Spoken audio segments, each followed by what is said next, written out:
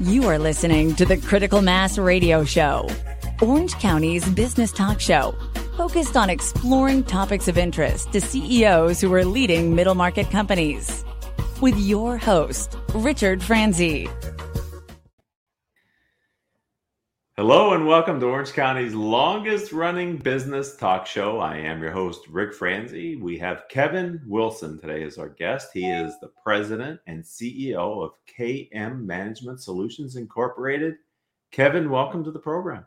Thank you very much. I'm glad to be here. We're going to talk about your entrepreneurial journey. So let's start way back, like 15, 16 years ago, and talk to us about your original motivation to start your business. Okay, well, it's also a motivation. Also, there was opportunity that popped up as well. Okay. Being in the telecom business and in Orange County, I was surrounded by early startups, like when Broadcom started and stuff like that. And I saw a lot of the people, my peers, not necessarily that worked with me at the time, but people that I had worked with in the past or I had business relationships with. I saw them taking these opportunities of all these new tech startups. And of course, I was a vice president at Hughes Aircraft, and I was doing all the work there. And an opportunity came up with, I don't know if you remember back when Hughes Aircraft was bought by GM, and then GM got in trouble in their car business, and they started selling parts of Hughes Aircraft off. Sure. Myself and 6 other people that were vice presidents took advantage of that, partnered with Citibank, and we went ahead and bought some of the assets out of there. And that's where we started that company. Mm-hmm. That was so successful and it was so rewarding that the rest of us, all of us, went and developed our individual product lines. And then eventually they were all sold off and there was only one left. And so everybody that started the original company sold off and moved on, and they all started new companies. One of them retired right off the bat, but the rest of them went on. So seeing that there was opportunity at the time, that I was given an opportunity because, I was fortunate that GM was in a position to do that at the time. And also then I was working in the telecom business, which was pretty hot at that time. So I looked at that and I just thought, the effort to put in towards that will reward yourself directly rather than doing all that effort and just hoping you get a good review at the end of the year. I just decided that was the way to go. Sure. And it just turns out, and there was some luck involved with it, but I wouldn't say that you have to have that to start it. It just felt that I could do the same things. I maybe work a little more hours, but there was much more rewarding, and the relationships you build along the way, also branching out and getting these things, help you as you go along as well. So am I correct in that the company that you were part of that spun out of Hughes was Palomar? Is that correct? That's correct. And what did that company do? Well, it was a hodgepodge of things. So Palomar bought out all the little divisions or products that GM was no longer interested. So they did assembly and test equipment. They did telecom equipment. They did naval and Air Force communication systems. And oddly enough, they did high bright displays for cars, LCDs. Sure. You could see in the sunlight. So there was this collection. And then the one that was most successful, I don't know if you've seen those little HID devices, the little proximity things to get indoors. Yeah. That was a loss leader out of Hughes when we took it. And they used profits from what I was running to keep it going. And we ended up selling that to Assa Abloy for $300 million only a couple of years later. So there's I don't mean to interrupt you, but there's for those that may still be a part of a large organization who haven't taken the entrepreneurial leap yet, like Kevin and I have done, there's sometimes a very lucrative opportunity in finding undervalued assets in large companies and seeing if you can't create a business out of those undervalued assets. Because what I found, Kevin, you tell me, when there's a competent management team solely focused on driving success in those previously undervalued assets, it's amazing what that team can do with the same technology and people. Yeah, it is. It's I wouldn't say that Hughes was not interested in it, or I'm saying GM, I'm sorry, that they were not interested in it. But they look at all their things. They were getting rid of cash loss leaders. So that even if they knew they could sell that later on for a lot, it didn't matter. They were just trying to get rid of things and get cash. So yes, it is true. There's and this is one of the other things I've done prior, as I went along, because I've done 4 different companies in this time frame, was I would look for things that were struggling or just weren't being managed right, or people didn't realize the interest in it. And there was a lot of it because there was a lot of VCs at the time that were putting money into tech companies, but they were looking for a quick return. So they weren't patient enough to stick it out with them. And then, of course, people like me and you come along and say, well, I'll take it. And yeah, okay, maybe it takes 3 or 4 years, but after in 3 or 4 years, you're doing really well. Mm-hmm. And what can be seen by a company like GM as a small business from an entrepreneur's perspective can really be a significant middle market company.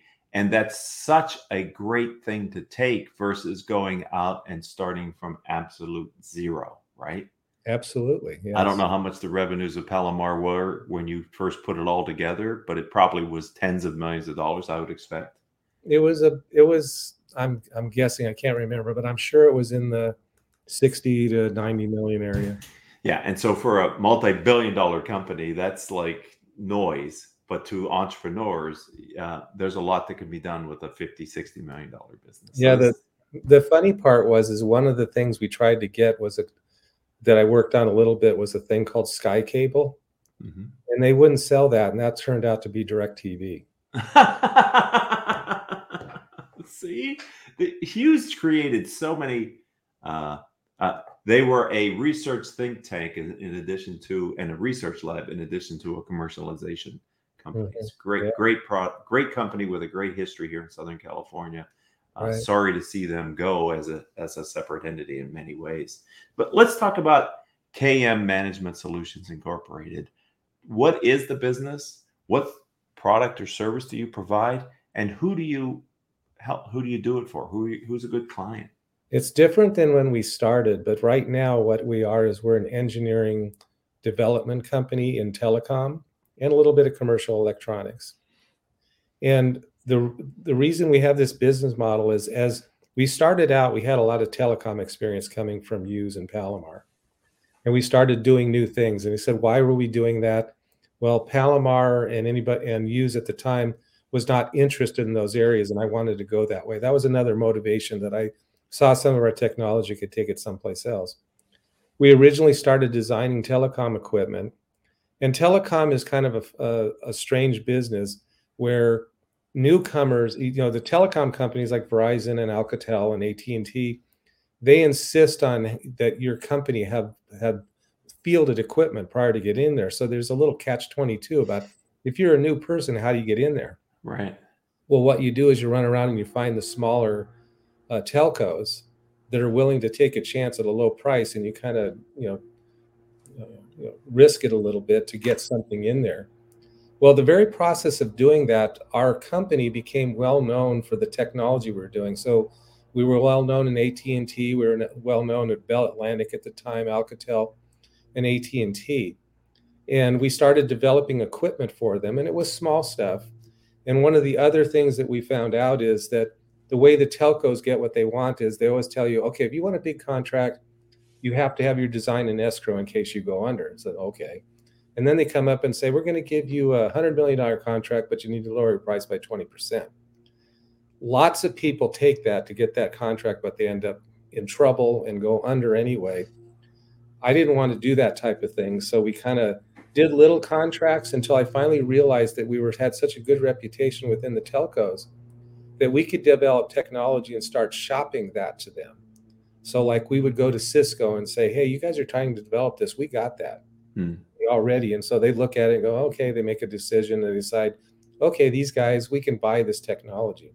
Well, we did that a couple times, maybe 5 or 6 times, until they started calling us and saying, hey, do you do this type of thing? Hey, do you do that type of thing? What about this? And so half the business got to be where we were taking development contracts and developing stuff for them. The other half is that internally, we would think about the future, what technology is going to take hold. And on average, over about a 15-year period, about 4 of the things we developed, out of 4 things we developed, 2.5 of them were successful. The other ones just went nowhere. but it still financially worked out. So it pretty soon got to where we started to act like a skunk works. We didn't want anybody to know what we were doing, so we took our website down. We said, and because we didn't need to go find anybody, they were all coming to us. It wasn't like we were advertising and selling our services.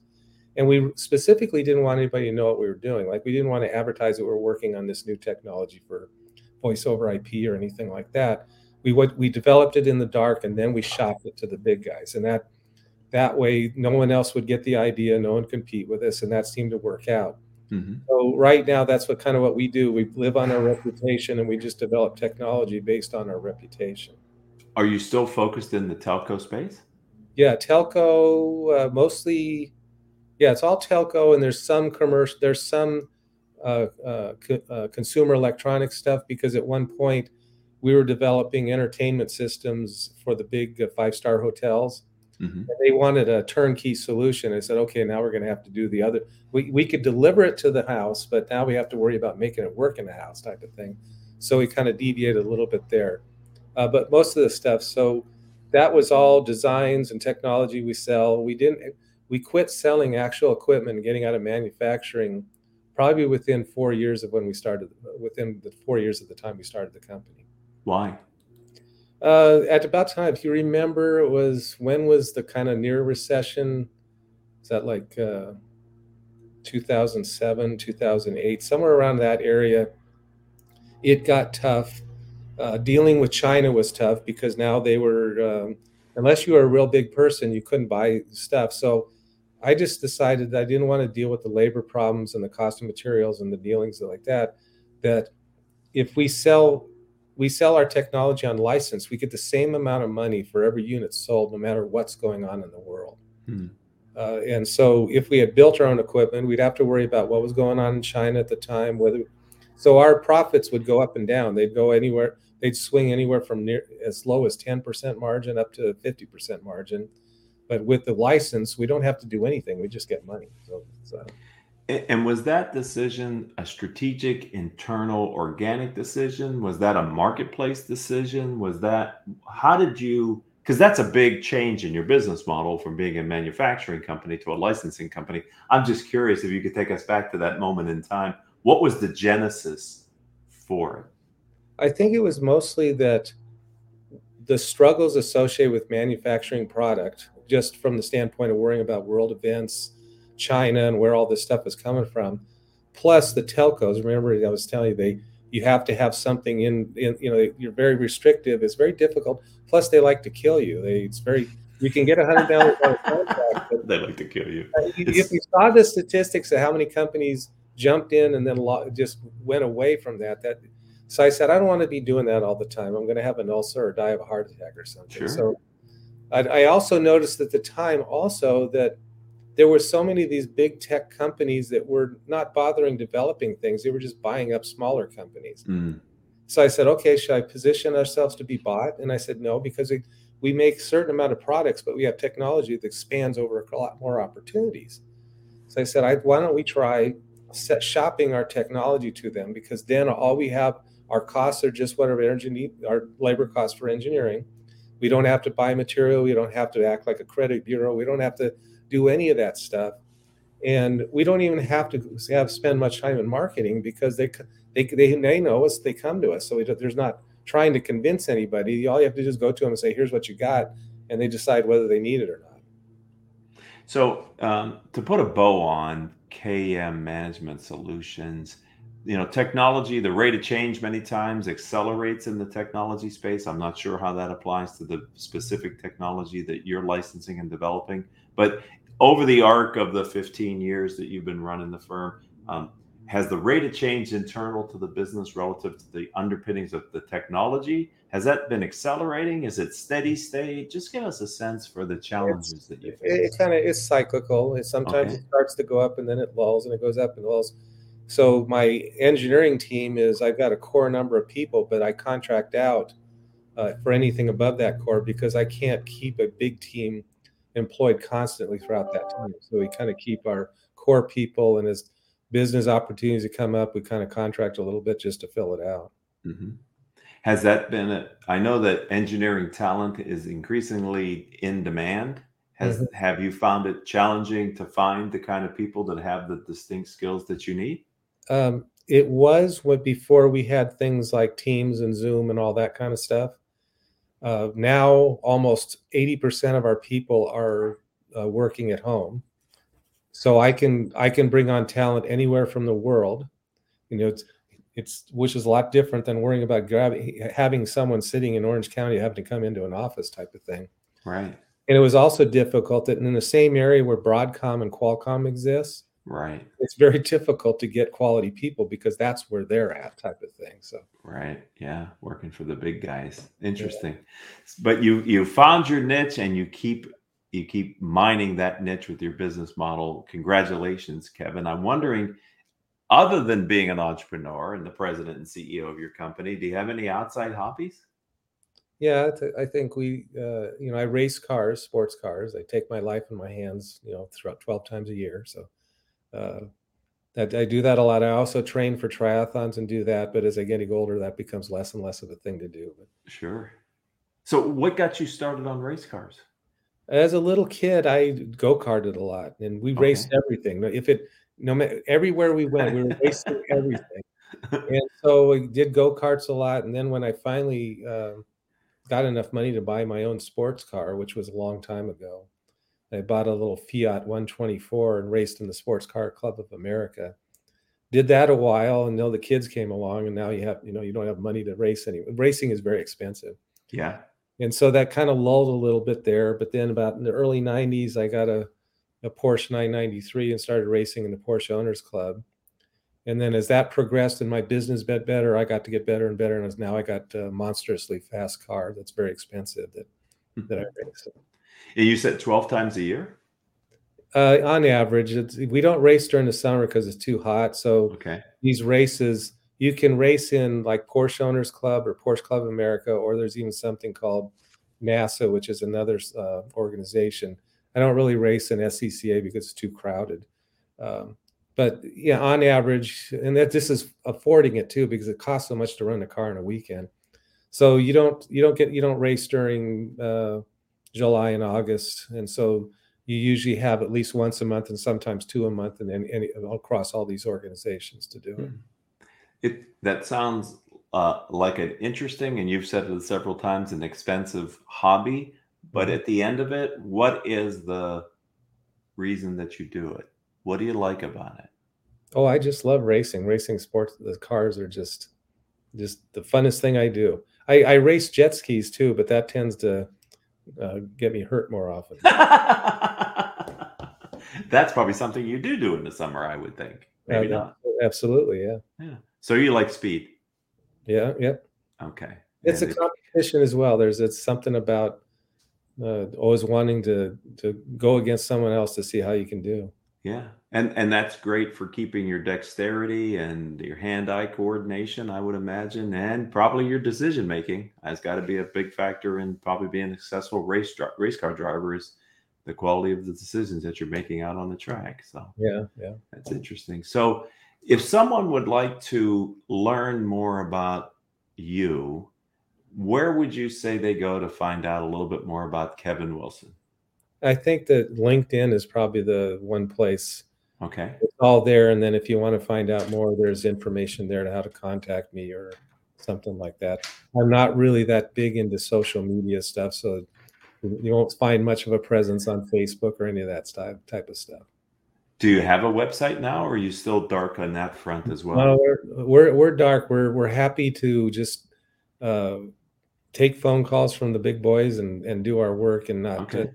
It's mostly because we really don't want anybody to know what we're doing. We don't want to give anybody ideas.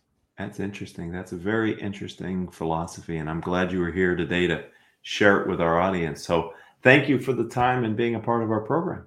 Well, thank you for the opportunity. You're welcome. I'd like to thank the audience. You've been a part of Orange County's longest running business talk show.